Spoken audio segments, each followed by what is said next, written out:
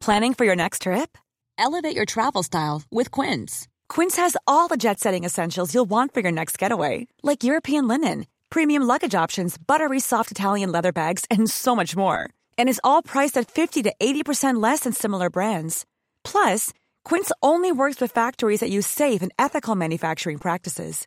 Pack your bags with high-quality essentials you'll be wearing for vacations to come with Quince. Go to quince.com/pack for free shipping and 365-day returns.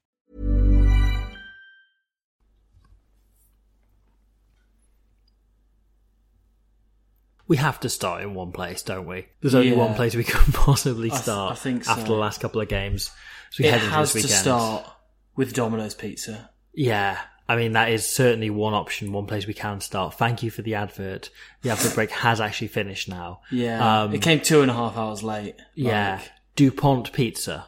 Yes. Or Pizza of DuPont, the piece of DuPont that has left him. Yes. Yeah, it's impossible to think about anything else. Yeah, I mean, it's kind of... So we're recording this the evening of the France-Namibia game. France winning 96-0, their all-time biggest Rugby World Cup scoreline, the biggest Rugby World Cup scoreline in 20 years, the fifth biggest ever. You know, not since we kind of left the professional league behind properly following that, you know. First time... It looked like it would be the first time that would hit 100 since 2007. You know? 2003. Well, New Zealand, Portugal, 2007. Of course. But it's been a long time, is Yeah. the point. And Namibia managed to just about hold them out with Go Figure throwing a ball into touch in the last play, I think it was. So, lol. Yeah, but that game was, of course, perhaps overshadowed by another incident in the second half. Yeah, as the full time whistle went, they started playing Free From Desire over the PA in Marseille. And the crowd were like, okay, we'll sing along with this. Yeah, but we might be free from desire. We're not freed from anxious worry. yeah, exactly. And like, it was the most anxious sing-along to Free From Desire in history, where it's like, we'll sing along with this if we have to, because we enjoy the fact we won, but there is something much more important on our minds right now. You've never seen a home crowd react so poorly to a 96-0 loss. Asking, win. Yeah. Asking whether that was worth it. Yeah. We are, of course, referring to the disallowed interception try by Devon Rousseau. But we actually are, is the thing. Yes, we are. The reason why that was disallowed. Because Johan Deysel threw his head into the head of the best player in the world, Antoine Dupont. Yeah, Cleveland Laubser was friendly fire. Yeah, so as we record this, there's a good chance by the time this goes out, you may have had a further update. Yeah. As we record this, all of France is refreshing Twitter endlessly.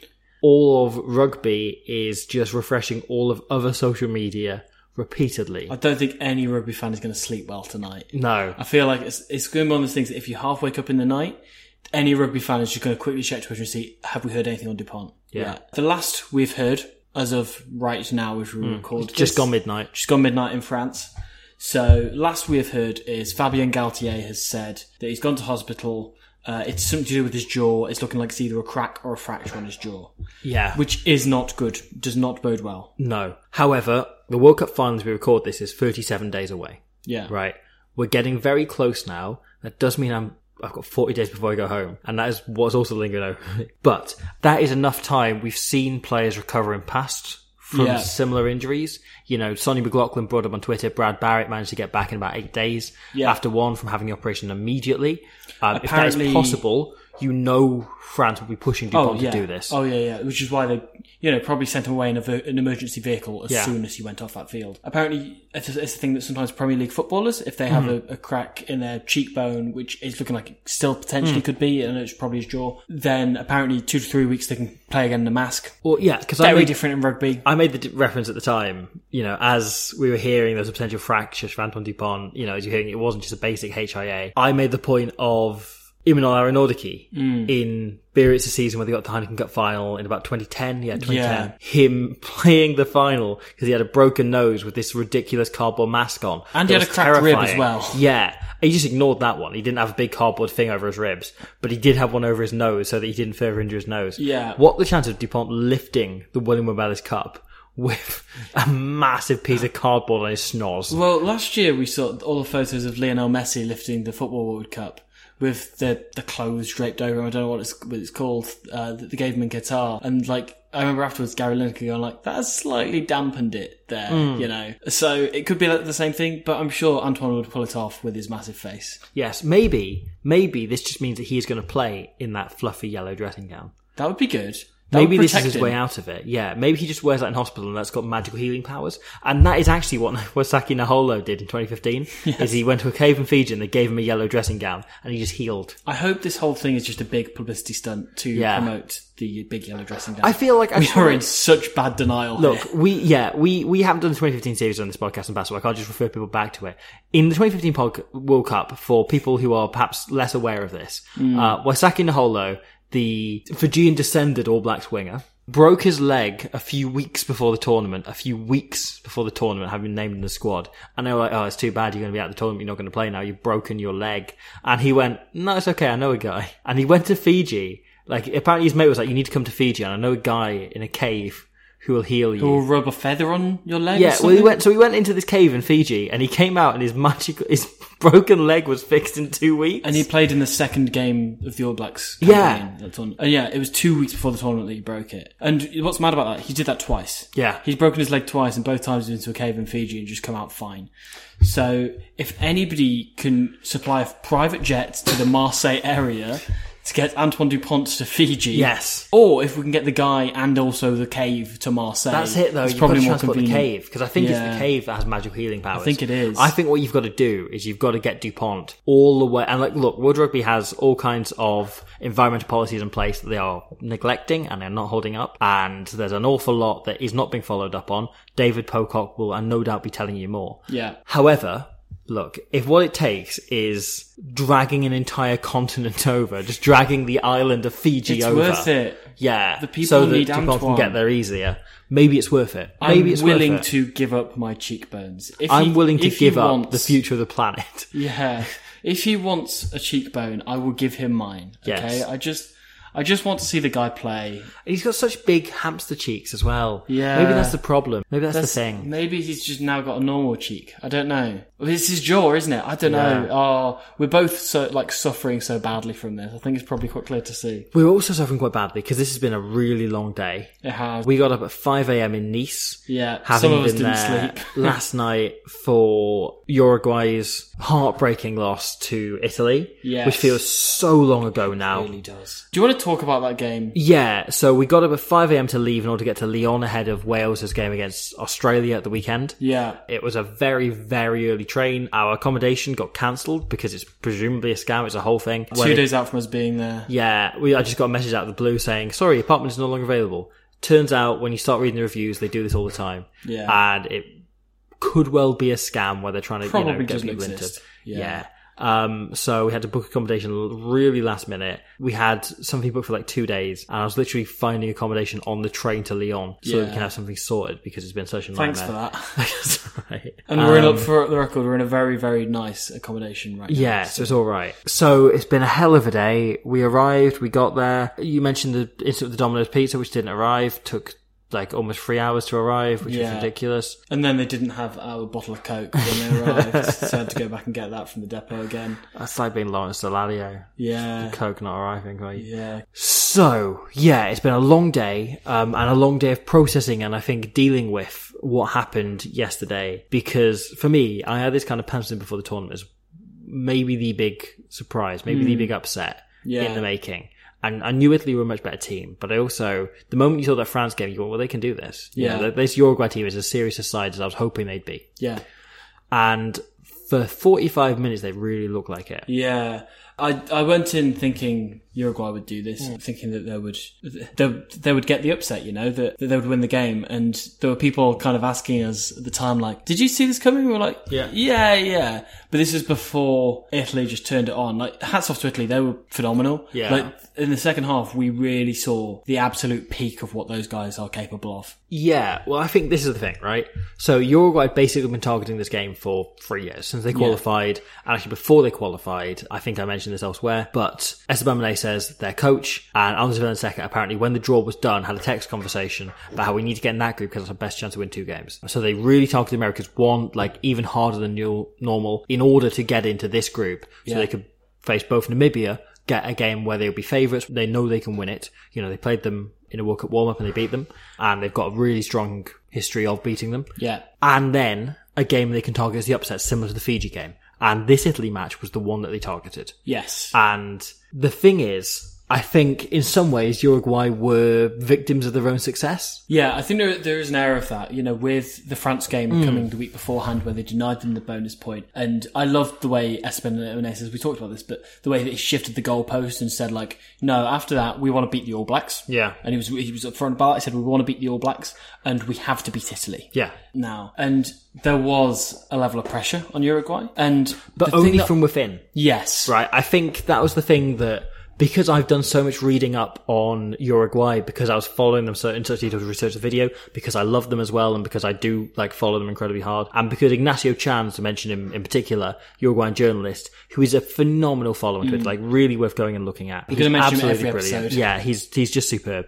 But he's been doing such brilliant content from inside the Uruguay and Chile and occasionally Portugal camps, and just really going in there and really diving in. He's been doing such great stuff on how they've been preparing for the Italy game. Yeah. And I think reading a lot of that and being really into it, I was like, well, this almost wouldn't be an upset because I've been thinking about it. I've been thinking about this for over a year because I've sort of, just from reading stuff with Menezes. In theory, it is a pretty evenly matched contest. Yeah. But I think the neutral is perhaps going, well, it's a tier 2 team. And, people don't really take Uruguay seriously, which is a real frustration, I think. Yeah. But certainly for me, I think especially for the Uruguay team. Sure. You had a piece Ignacio Chan did with the head of South America Rugby, who was saying that really the goal for this World Cup is just to get to a place in which World Rugby take us seriously. Sure. We don't think we can change anything in terms of the World League, but we can start debate and we can start get people on our side for that. What I think is important is Italy did take them seriously. Yeah. Italy knew exactly the threat that was posed there, did their analysis, picked their strongest team, and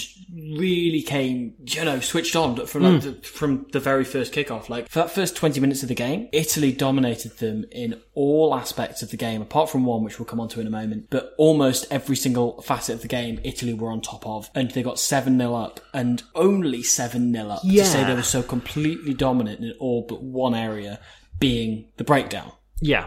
And that's it, isn't it? Because you look at their opening try, right? It's a brilliant kick. I think it's Capowoodsall puts it through on the wing. Yes, it is, yeah. Catches them off guard, Uruguay. Ends up Freitas carrying it back over his own line. This is something I said to you at the time, but no matter where he's starting from, no matter where you're starting from, no matter how quick you are, Nicolai Freitas will beat literally anyone to chase back to dive on a loose ball on his own goal line. He's just he is undefeated in that area of the game. That facet of the game, there's no one better than him in the world. Yeah. So he gets back, he's saves the try, but costs on the scrum 5. Their scrum is decimated, having had the kicking game called out and their, defensive backfield stuff called out.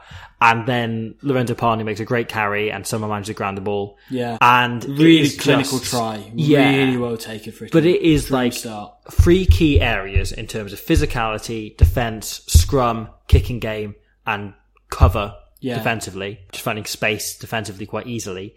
Really key areas, just Uruguay aren't up to Italy standard. Yeah. And then from there, they start to even things up a bit, and Italy is still on top, but Uruguay are kicking incredibly well from about that moment onwards. Yeah. There's an interesting moment, I think, that kind of changes the game, where Felipe Echeverri misses his second penalty, his second kick, and he feels a bit like he's starting to lose his head, and he makes another error. I think he puts his kick out on the floor, he gets charged down. He drops one backwards, thankfully, in the high... in the backfield as well. And you just start to get a sense that, he's wobbling a bit here. He's not quite with it, as he did a few years ago, and he settled himself down a lot. And left 6 points out on the tee. Yeah.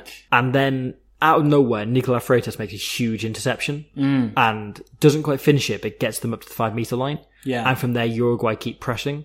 And suddenly, the whole momentum of the game changes, and you see Echeverri change, and the whole composure of Uruguay and their key game managers and their key players just shifts on a dime. Yeah, and when they're getting penalties, they then start going to the corners and really squeezing Italy because they've kind of realised, oh no, we are capable of this. Yeah. And the first one was a penalty try, wasn't it? No, because the first goal was Freitas in the corner. Oh, I thought it was the second one. But anyway, they eked out some... Oh no, you're right. Sorry, you're right. Sorry, you do that again. Yeah, sorry. Okay. So the first one was the penalty try, wasn't it? Yes, of course, yeah. And that was just really clinically taken. They managed to get Italy down to 13 players because Italy's discipline was so bad because the Uruguayan pressure was such. And at that point, you kind of figured Uruguay have so much more in them. Yeah. And they start to slowly turn the screw. you get a real sense of everything they've been preparing. They are suddenly their discipline was all over the place in the first 20 minutes as well. And suddenly that changes. The referee Angus Gardner is getting visibly pissed off with Italy. Yeah. And Uruguay are approaching this incredibly differently now. They are tactically absolutely spot on. We talked about them running an awful lot against France and them keeping the ball in hand and being really disciplined. There's something with the way Uruguay are playing, and I might pick this up in a video, but they're playing so tight on the game line. And a lot of teams play with far more depth from the first player closest to the defensive line and the first player back. Uruguay's is so compact, and in many ways that allows them to be less expansive, but also it allows for an incredible level of ball retention because the forwards and everyone else is not moving far to get there. Yeah. Like they're comparatively moving not nearly as far as other teams who are going far wider. And on top of that, like, sometimes you can play against really good defences, and when you're playing that flat to the line, you can change your picture last second. Yeah. You know, like Nicolas Freitas, so let's carry on talking about him. And to be fair, this is totally true of that try. Yeah. That, you know, he can change his line, but he's extremely good at picking a line late, communicating it, and hitting a line really, really well. In fact, let's talk about it, because that's how he scored his try. Yeah. Him and Echeverri both flashed back around to that blind side. Their body language is so subtle. It looked like, on the open side, Echeverri was ready to take it first receiver and have Freitas run in his boot. Whereas the whole time, clearly 3 or 4 phases in advance, they were calling like, right, we are going to flash here. And Rata had that information already in his head, and they did that, and then Echeverri got it in and out his hand straight away, and Freitas dives in the corner. It's extremely similar, actually, different way to, we spoke about that break that Freitas made at the start of the second half against France last week, and just the way that he picks his line really, really late off Echeverri, who's extremely calm in the way he delivers. Again, the body language of like, oh, I'm just attacking here, I'm probably going to go wide, oh wait, no, I'm going to lift that little ball and the outside of me. And both of those players and the general Uruguayan backline are so good at that. Echeverri in particular, I just think it really knows how to manage an attack and just how to be unpredictable as a 10. He's really, really good is the thing. Yeah. And I think he had some wobbles here, and there are some kind of... It was an imperfect game for Echeverri, but what he did was exceptional. In terms of his ability and what he can do, he is as good a 10 as any Tier 2 nation has. Yeah. As any of the smaller teams have out there. His ability to manage an attack and increasingly to manage a game are superb.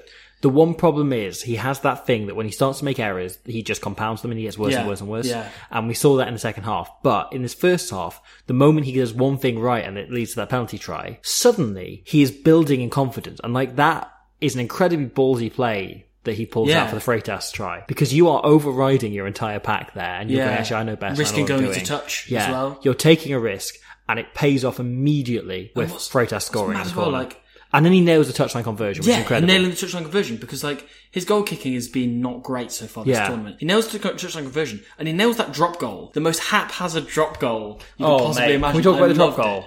That's maybe the highlight of the tournament for me so far. We were saying this at half time, like that was utterly bonkers, because snap drop goals just aren't really a thing anymore. When somebody just on the spot just goes, oh yeah, fuck it, I'm just going to ping this over and here. If they are, they tend to happen off dropouts. Yeah. So to see him go for it off like 4th phase or something, I don't think where they're going forward, third, so they sort of, like off a scrum, they go wide, they then make another phase of momentum, they get between the posts, and he just goes like, brilliant, I'm having this. It's a hell of a shot. And then, when the referee goes upstairs and you see it clearly goes over. Because, don't get me wrong, obviously it clearly went over, but I don't blame Gardner for thinking, I cannot possibly believe he scored that. Yeah.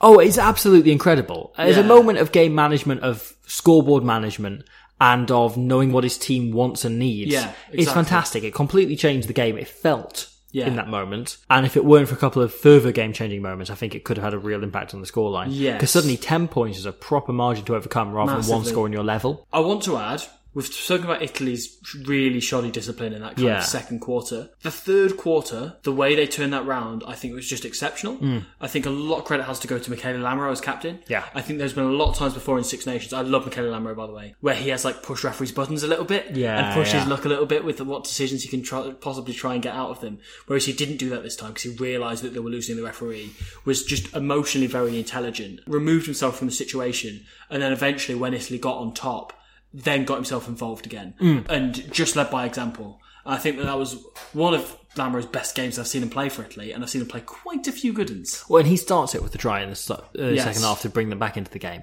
It was a proper captain's performance. I don't in any way criticise him being man of the match. And I know a few people pointed to Tommy Allen. I thought Alessandro Garbisi was outstanding. Yeah. I think there's a few performances in that team who easily could have got man of the match. But ultimately, I'm not going to argue with Lamero at all. I think he was absolutely phenomenal. And there's another guy for Uruguay as well, I think was very much up there, even though the scoreline ended up eventually quite ugly against them. But the thing is, right, that half-time is such an interesting situation from a Uruguayan point of view. And the really frustrating thing for me as a fan watching it, and the thing I keep reflecting on, and this might be a slightly niche reference for a lot of listeners, but that Ospreys game against Saracens a few months ago, the round 16 game in Europe, I had kind of sold myself a dream of this is possible, and look, it's unlikely, but it's possible. And I built in my head over some weeks leading into that, because we knew that game was coming for the Ospreys before the Six Nations. Over the Six Nations, it built into my head, yeah, we're going to do it. We're going to go to Saracen, we're going to beat them.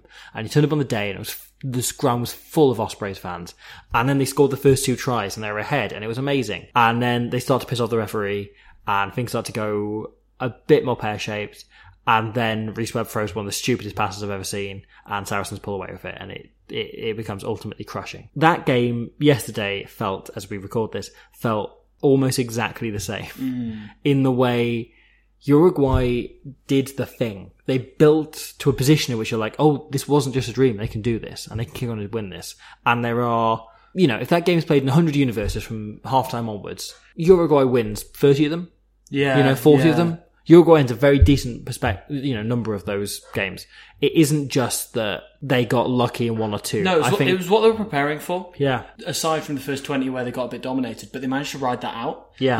That they weren't worried by that, clearly. And I think that they just felt in energy a huge difference between that first 20 by Italy and that second half where they pulled away.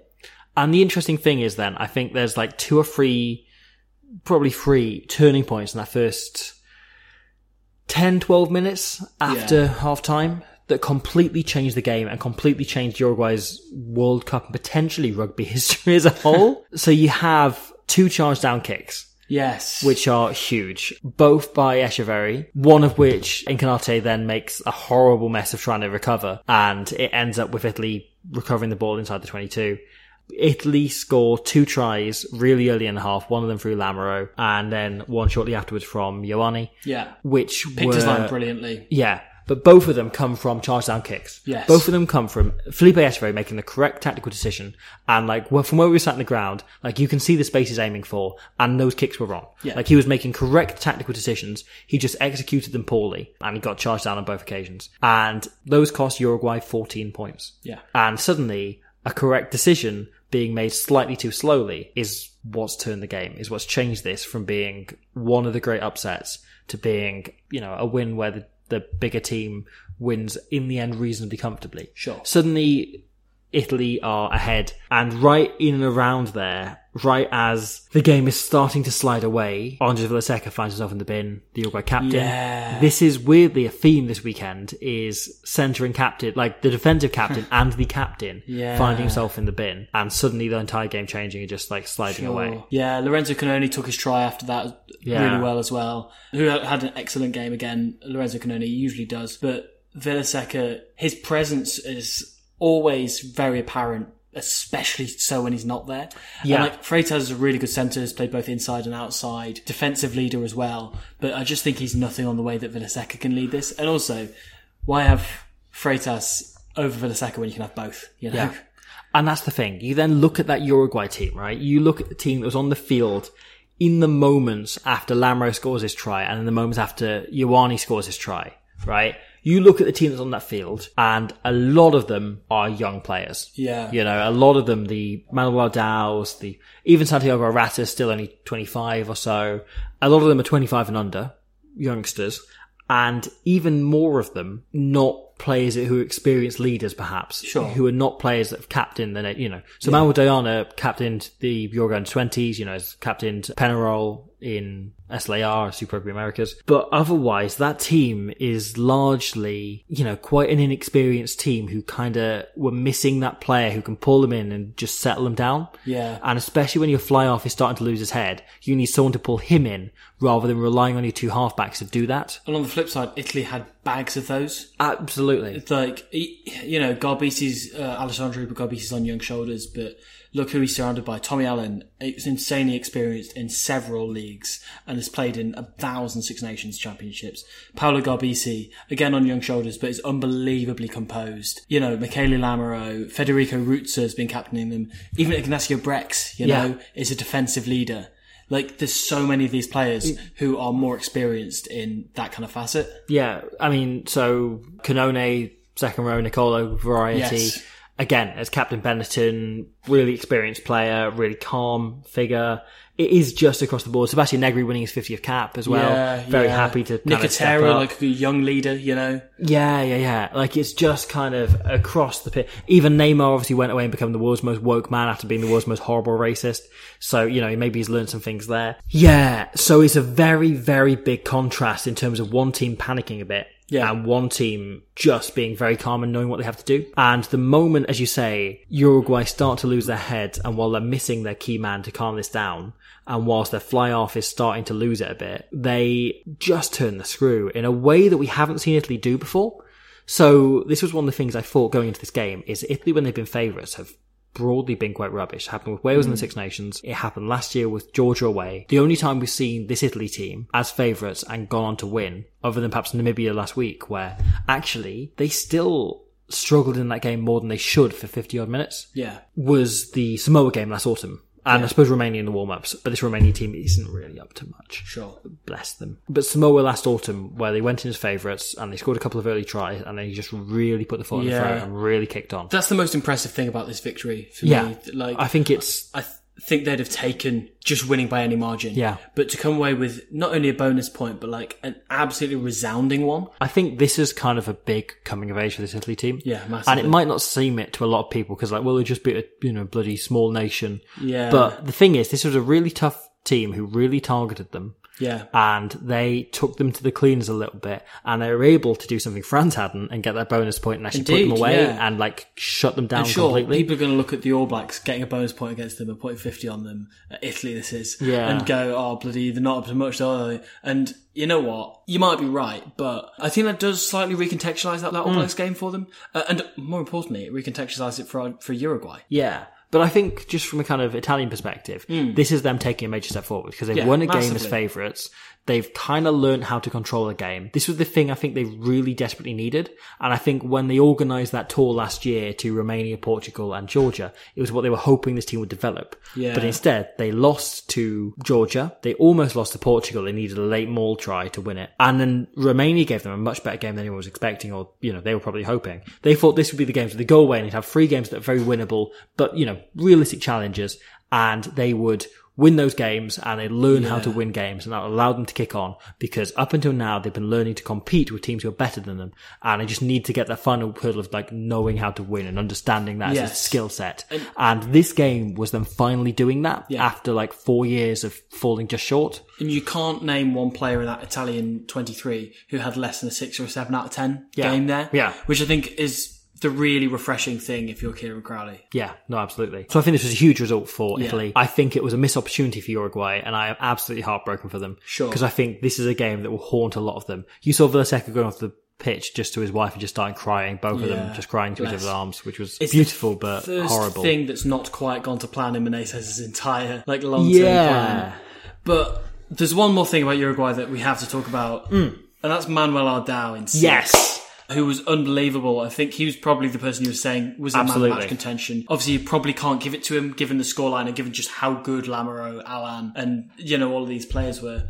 But set the all-time World Cup record for most turnovers in a match with 7, which is insane. Well, this is the thing. So the previous record went to Colin McIlroy on a game we covered on this podcast, and didn't notice him doing that. No. because he came out afterwards and said that he wasn't trying. Yeah, that was like, honestly, that is, the 87 series in general is probably worth going back and listening to if you're in New any Zealand way versus Fiji, we did it with Jamie Wall. Good friend of the pod. Yeah, and at the end of the game, the Fijian captain, Colly Rackleroy, came out and said, we weren't trying. Yeah, we have Italy in 4 days. Yeah. We've just rested all our good players and decided not to tackle so no one gets injured. So they had players literally stepping out the way of tackles and just not bothering at all, so no one's risking getting injured. Yeah. It was the most business decision central game. They can never get away with it nowadays. There'll be like inquiries if they did it nowadays.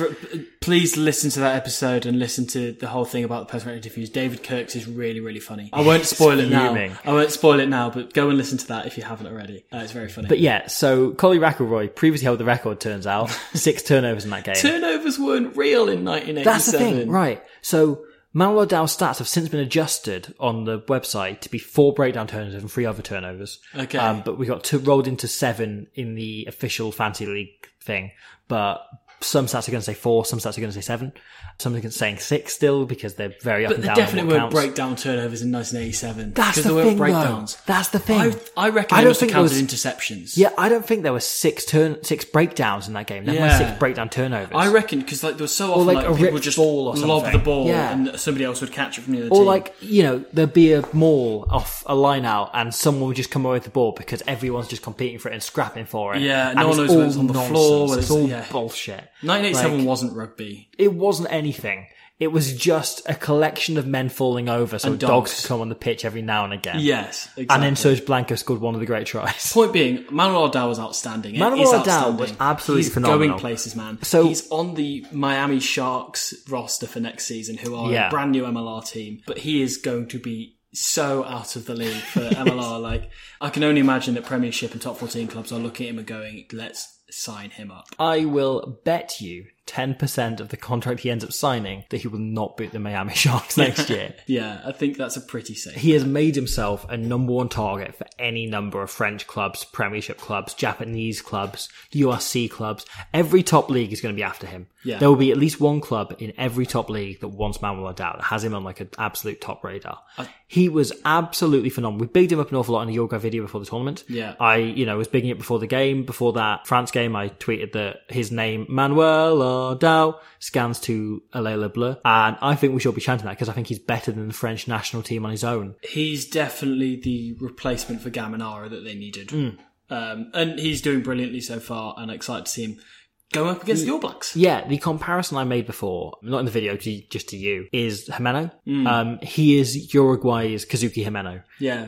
We said this, we didn't get a chance to talk about the England-Japan game in the end, but Japan are a different team. The moment Jimeno's in there, they are a serious Tier 1 side, rather than a fun, entertaining Tier 1.5 side. Sure. Jimeno completely changes that team because he is such a phenomenal athlete. He does every job of back rower phenomenally well, and just his ability to sneak things at the breakdown, how impossible he is to move, changes how teams attack, not just his carrying watching the defense, teams have to change their entire strategy and attack because they have to watch out for Jimeno and just bring extra people in to clear him out all the time and make sure he isn't takes genuinely just so much effort to take him out. Yeah, I can only imagine the amount of energy that's expended by getting him off the ball. And Manuel Dow is 24. Yeah. He went to last World Cup as a 20-year-old. He is on his way to hitting those levels, to achieving that, to growing. Very excited to see where he goes from here. Yeah. So he's been playing at Penarol, been captaining Penarol for a lot of the season. And he signed to play for the Miami Sharks and MLR. But I think he's going to be playing at high level, which more I think likely is exactly... Sale Sharks next season. That is exactly what he needs. This is a point we made in the last episode in Uruguay, but Santiago Arata and Manuel Landeka are the only players playing at the absolute top level. If they've got a third up there, we've also seen how much those two players have improved. Landeka was absolutely unbelievable 2 games in a row, particularly in that France game. And Arata has just gone up to the point where he's one of the best scrum halves. He's top 10 scrum halves in the world, possibly top 5 scrum halves in the world. That wouldn't have been the case if he'd stayed at Penarol, if he hadn't got the chance with Cass to play in the top 14. Manuel Dow could be one of those players, and 100%. Manuel Diana's contract fell through at Bristol, supposedly. That almost happened. And you wonder what he could have been. You wonder where this Uruguay team could be if they were playing more regular games. Yeah. And it's on World Rugby, and it's on bloody Bill Beaumont, and it's on all the other unions, all the Tier 1 countries to be organising these games, because it's only for the growth and only for the development of the game. Yeah. If Uruguay are getting top flight fixtures and their players are playing in the top leagues. Definitely.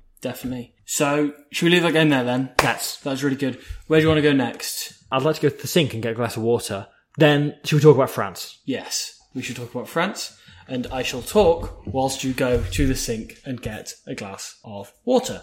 So, France played against Namibia. This was always going to be a tall order for Namibia. Namibia named their second team, and when France named their entire first team, with the exception of Gregory Aldrit, who's got an injury, and of course they've swapped in Louis Bié for Gaban Villiers, which makes you wonder, maybe he is now in the first team. It was certainly his audition, and he did pretty damn well. That's the thing, isn't it? That 11 shirt for France is the one they haven't really nailed down in the last few years. Hey, it's Paige DeSorbo from Giggly Squad. High quality fashion without the price tag. Say hello to Quince. I'm snagging high-end essentials like cozy cashmere sweaters, sleek leather jackets, fine jewelry, and so much more. With Quince being 50 to 80% less than similar brands.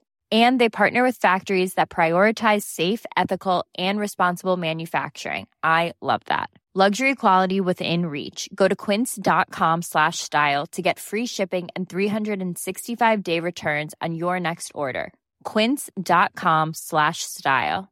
Wow. Nice. Yeah. What you're hearing are the sounds of people everywhere putting on Bombas socks, underwear, and T-shirts made from absurdly soft materials that feel like plush clouds. Yeah, that plush. And the best part? For every item you purchase, Bombas donates another to someone facing homelessness. Bombas. Big comfort for everyone. Go to bombas.com/ACAST and use code ACAST for 20% off your first purchase. That's bombas.com/ACAST. Code ACAST. When Galtier first came in, he was really determined it was going to be Teddy Thomas, and it has not been Teddy Thomas. No. And since then, they've kind of floated through an awful lot of different players. Most recently, even Demortier, who was fantastic in the Six Nations, then fell off the face of the earth. Gone nowhere. Don't know where he is now. It seems every single year, every single campaign, there's a different player. First choice in that 11 shirt for France. It's been the one position where it's not been a problem. They've had plenty of good players to fill it in, but they haven't nailed down who their first choice is. And Louis Bié might have just taken it. He might be the one who wins in the last moment. You know, it's like the end of Hamlet. Like, he just turns up right at the end and suddenly is king. You know how the All Blacks could discard all their wingers at the age of 25? Yeah. France doing that at 21 now. Yeah, that's it. They discard you after 6 months. Yeah. Like, Gaeton's going to get a run in the shirt. I know he's usually centre. He's going to get a run in the shirt next Six Nations. Then they're just going to go, actually, there's a kid in the under-20s who's really good. Actually, there's a kid in the under-18s who's even better. And Demortier's son is available now, actually. You know what's happened, right? Antoine Dupont's been taken into hospital. Mm-hmm. Okay? What they're actually doing, a bit of his cheek came off, and they're gonna, like a worm, they're gonna split it off and clone an extra Dupont, and he's gonna play on the wing at 1 year old. The thing is, you say that, I think that'd be great. I think that'd be great. Let's talk about France. You want the second Dupont at 12, I think. Yeah. Or fullback. Wherever. You just want them on the pitch, I guess. France. They were unbelievable. Yes. Guess who put Damien Penaud as their fantasy team captain? Clive Rowlands. Yes, but also me. Oh, cool. Last week I wasted my triple captaincy on Caleb Clark. And ooh, mate. Yeah. This week I decided instead to just put the entire French back three in. So I put Bié, I put in Damien Penaud, and I put in Thomas Ramos, and it worked out pretty well because they all had absolute stormers. Damien Penaud with the most frustrated hat-trick you'll ever see. Yeah. I loved his third try where he got tackled from behind by Duncan Berger, like from an offside position, and he puts the ball down and then just turns around and starts screaming like, why the fuck would you do that? That's such a dick move, trying to tackle me from offside. Like, do you remember that one time when he got tried disallowed because Ali Price snapped his ankles? No, it wasn't. That was the thing. No, Price takes him early, and he's complaining to the referee. He's throwing his arms in the air, and as they come back down, he accidentally grounds the ball. Yeah. So he scored a try when he was trying to just complain to the referee. Yeah, which was a penalty try offence regardless. Yeah. Both of them were. But it very, very reminiscent of that. Yeah. Damien Penaud was incredible. He was. And he's such a prick. I love him. Yes. He's the biggest bellend in the world. The try he set up for Dupont just felt like such like a bad mouth. Yeah. You know? Like, just so effortlessly breaking the line and then just delivering that pass when he could have finished himself. He seems completely insufferable. He seems like the most horrible man to be around in the world. Like, I would hate to spend any more than a minute in his company. Yeah. And yet, I want to watch him play rugby forever. Oh, he's unbelievable. Also, Bié giving that assist to Jonathan Danty right at the start, where he took the crossfield kick from Jalibert and just flipped it back on the inside whilst he was over the try line. I kind of love it. I kind of think it's a dick move. This is my thing I said at the time, right? And I know I say that a lot on this, but if I were a coach and I very much am not. I would love that from 13 of the players on the field, in 13 of the positions on the field. But for my two wingers, I would hate that. Right, because in games of touch, I've done a similar thing where I've been an inch out from the yard, from the line, and I've chucked it infield for someone else to finish. And I've done it because I don't back myself, because since COVID, I became fat and slow and I lost all pace I once had and ability to actually score tries. And I do it because I don't back myself, right? I want my winger backing himself 10 times out of 10.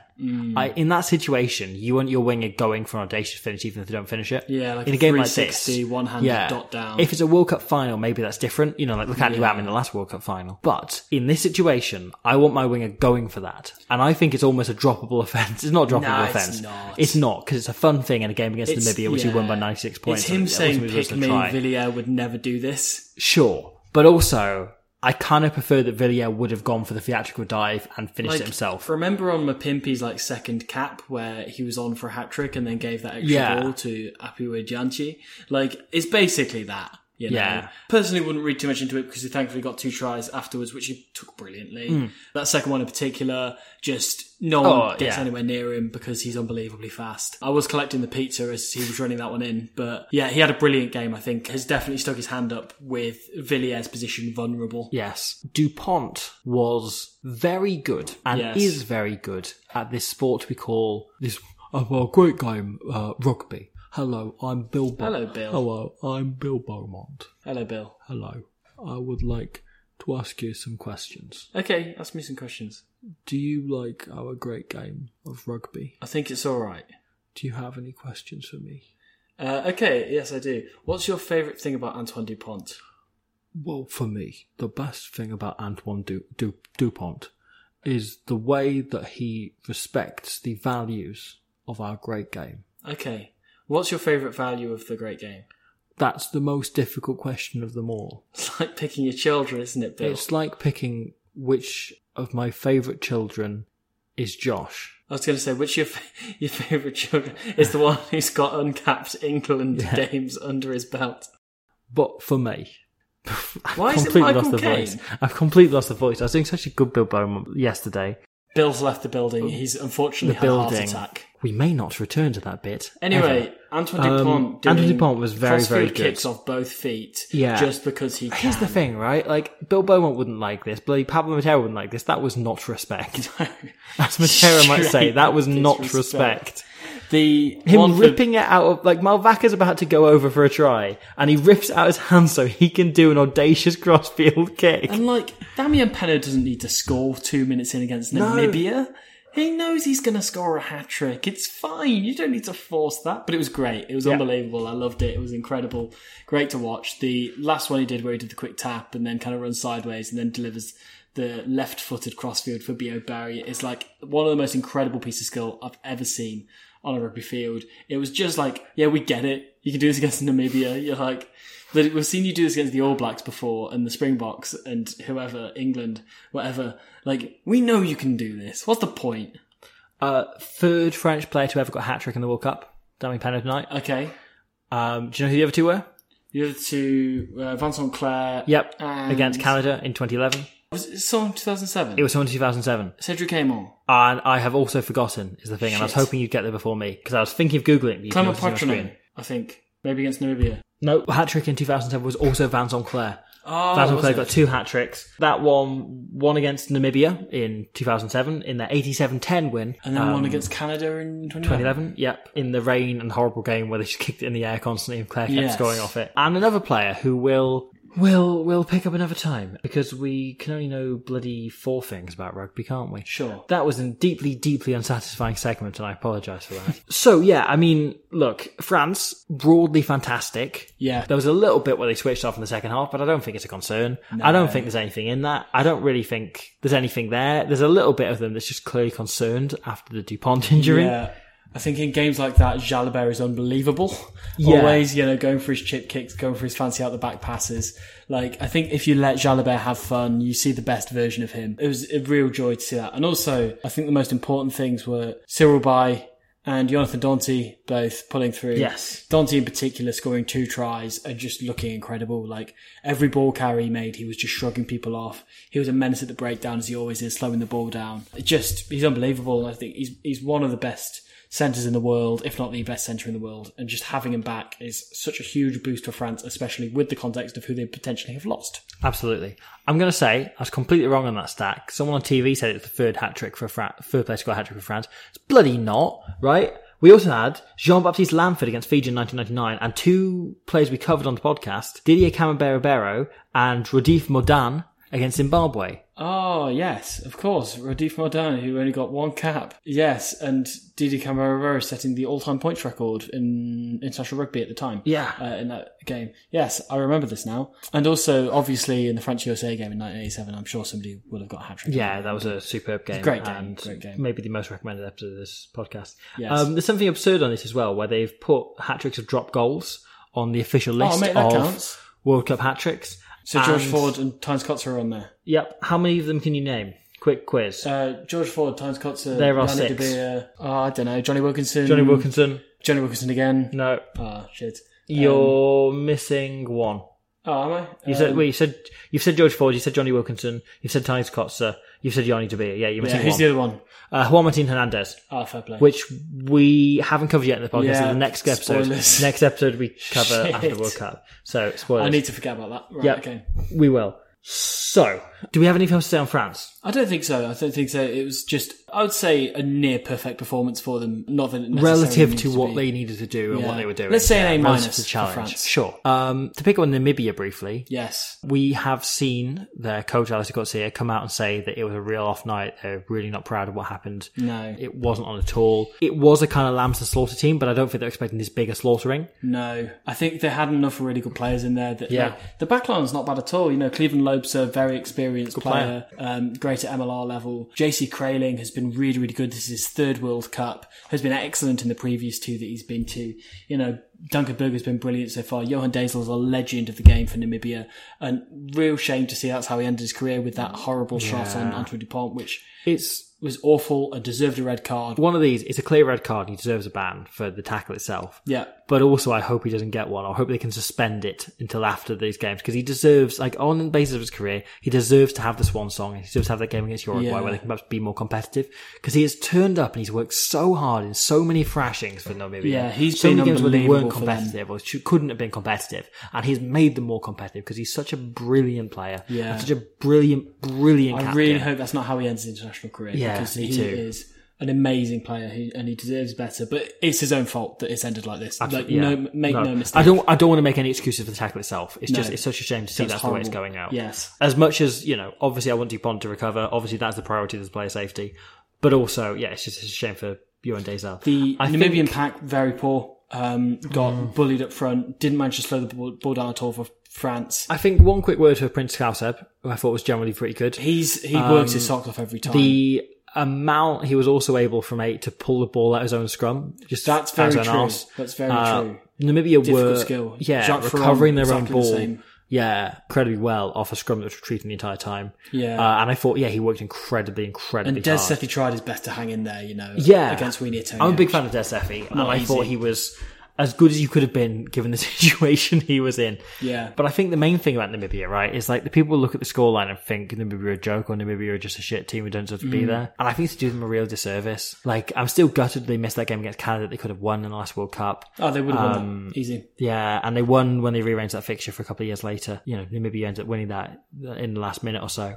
And Namibia are a great team. They're a really fun team, and they deserve to be here, you know? They comfortably win the African qualifying each and every time. They come through really well. They're a really well organised team. I've talked in the past in a couple of videos about their issues around the union and then perhaps not getting the support that they want because people are going out on socials and jollies around the World Cup instead of perhaps investing it back into the sport. But there are not only a great team of really hard workers who deserve to be here and are World Cup quality players, but also there's such a chance to build something on this. Yeah. And if we start writing off teams like Namibia as being jokes, as being, you know, just Not going to help walkovers, the situation. No, we need to be, making sure that they're supported properly and they're getting game time outside of this. Namibia played 8 games in 4 years between World Cups, which is absurd, and need to be getting further fixtures. COVID obviously didn't help that, and they are the one team that I think would be actively helped by a tiered World League system. Sure. Because it would mean they were forced to have games. Yeah. All the other teams are being hamstrung. Namibia just need any game time they can get. Yeah, because they're not being given it. They're not being given it. And France have played more games this year leading into the World Cup than Namibia played in 4 years since the last World Cup. how ridiculous is that? Like, how do you expect these guys to be able to prepare? I'm sure if you asked for a show of hands in a crowded room, who thought the Rugby World Cup was done with 96-0 drubbings? A lot of people would put their hands up because we've not seen one of those in a lot of World Cups now. 2003 was the last time we had a margin this big. England, Uruguay in 2003. Last margin this big. It's been a long, long time since that's happened. And I think a lot of people thought that that was dead and gone. But actually, we need to be actively making sure that is the case by giving Namibia the game time and the exposure and the training facilities and so on that they deserve. The other side of this, though, is we do need to be holding the Namibian Rugby Union to account. Yes. Because a lot of that is on them. Yeah. Right? If Uruguay can manage to organise all of this with a similar population, with so there was an alarming thing that Cozier said in an interview this week where he said they have about 1,000 registered players, which is absurdly low. Yeah. And hence why a lot of the players, the likes of Tian Swanepoel and so on, players of African heritage who are, have Namibian ancestry and they're able to call on through that. Richard Hardwick, Australian, but Namibian heritage, and incredibly proud of it, and clearly loves his time with Namibia now. He's doing a great job. And congratulations to him and his wife as well. Yes. There's a lovely way of them announcing that, with them having stacking the free shirts on top of each other. Yes, having a baby daughter. Yes. But we need to be holding the Namibian Rugby Union to account because they were not doing the things that were required of them. There's a huge amount of money coming in from qualifying for consecutive World Cups back to back to back, and yet there is absolutely nothing to show for it. We have no idea where that's going. There's no professional players, there's no professional pathways, there's no age grade system, there's no women's team, there's no games being organised. Most of the games that are being organised are away, so it's not like they're putting into hosting costs. There's no and so evidence that they're trying to push any of these players into professional environments either, or give them the right facilities.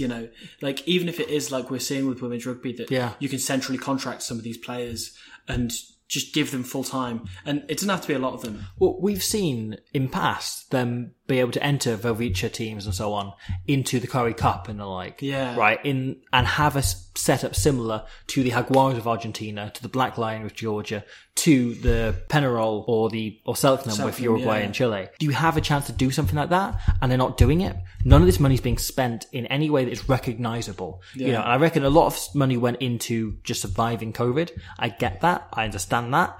I also don't know what you're surviving if the only thing up for debate is the board members. That presumably can't take pay cuts. I don't know, because the players aren't needing to take pay cuts because they're not getting paid in the first place anything other than match fees. There's talk of some of them paying their own flights and so on to get over if they're playing overseas. The likes of Klauseb, who's playing at the Tel Aviv Heat, or, the players that are playing in MLR. The Namibia Rugby Union is not doing enough to push these players because these players bloody deserve it. They do. And that scoreline... They made a lot of sacrifices for the 96-0. The points they've scored in this World Cup are on those players. Yeah. The points scored against them are largely from the Union and on the Union and on them not doing enough. Yeah. I would love to hear Jacques Berger's full side of the story. Yeah. And him to just let loose at some point publicly, because I'm sure he has a lot to say about how far this team can go and should be going and isn't being given the platform to go. Yeah. It was something, so we tried in lieu, when we were struggling to get footage for the Namibia video. Yeah, I tried organising an interview with Alex Cozier, and I got, a reasonable way through Namibia's stuff, and then it fell apart very quietly. I don't know what happened, but I got, had a number of conversations with people involved in the union's kind of media side who are apparently great and lovely and, got on with fine and were very willing to be helpful. And I would have loved to have asked some questions of Cozier of how he got involved, of what the process is like and how it differs from South Africa and how it differs from professional clubs and environments he's been involved with, because the stuff he said in this World Cup around that has been very, very revealing, because people only listen to him in this position around World Cups. And I think it's important that we try and have some conversations outside of World Cups and make sure there is pressure put on them, because here's the thing, right? Namibia have now played 3 of the 4 games. They'll be out of this competition at the end of the pool stage. Isn't it? I know. They'll be out of this competition at the pool stage.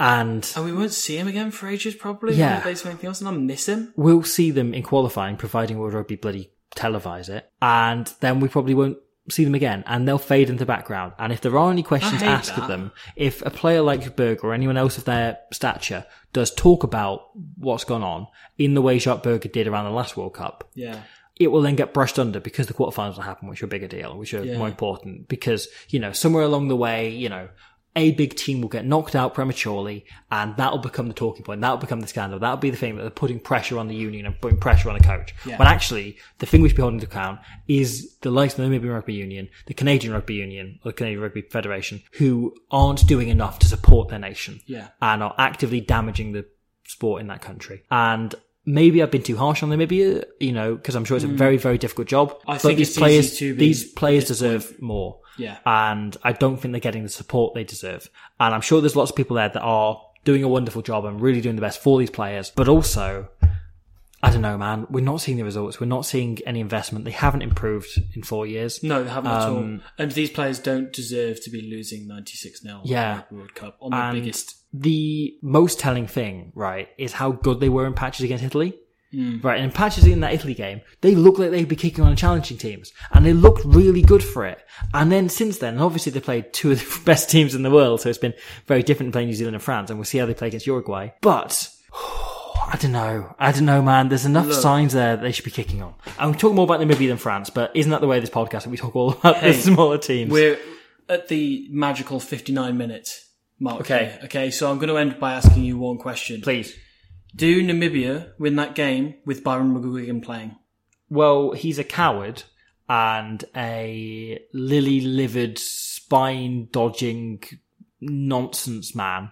So I think they probably lose by more with Byron McGuigan playing. Because if he didn't have the backbone to play for Namibia, when he declared for Namibia, then I think good riddance to him. Fighting words, Robbie Owen. Thank you, people, for listening. What's your take? Yes, they win. Okay. Well. Yeah. Thank you. We should probably go to bed at some point. Yeah, we probably should. It's a big day of bloody rugby time tomorrow. Yeah. At some point we'll get to all of the games that we've not done. Yeah, it's a lot to keep up with because we're trying to keep up with videos, we're trying to do other stuff. It's bloody hard. We're trying to get through these games, we're trying to do this. We're just putting them out as we go. We'll get there. We'll get there. Or we won't, and that's fine. We're just talking about rugby. We're just two cool cats. Chatting about hockey. Okay, we need to go to bed. We need to consider choices that we've been making, and we will see you very soon. And we will watch some hockey. No? Rugby. Shit. Thank you, everybody. It's a wonderful game. Shut up, Bill. Ow. Hey, it's Paige DeSorbo from Giggly Squad. High quality fashion without the price tag. Say hello to Quince. I'm snagging high-end essentials like cozy cashmere sweaters, sleek leather jackets, fine jewelry, and so much more. With Quince being 50 to 80% less than similar brands.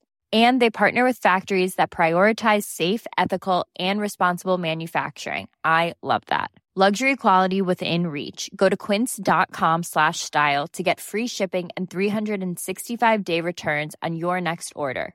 Quince.com/style.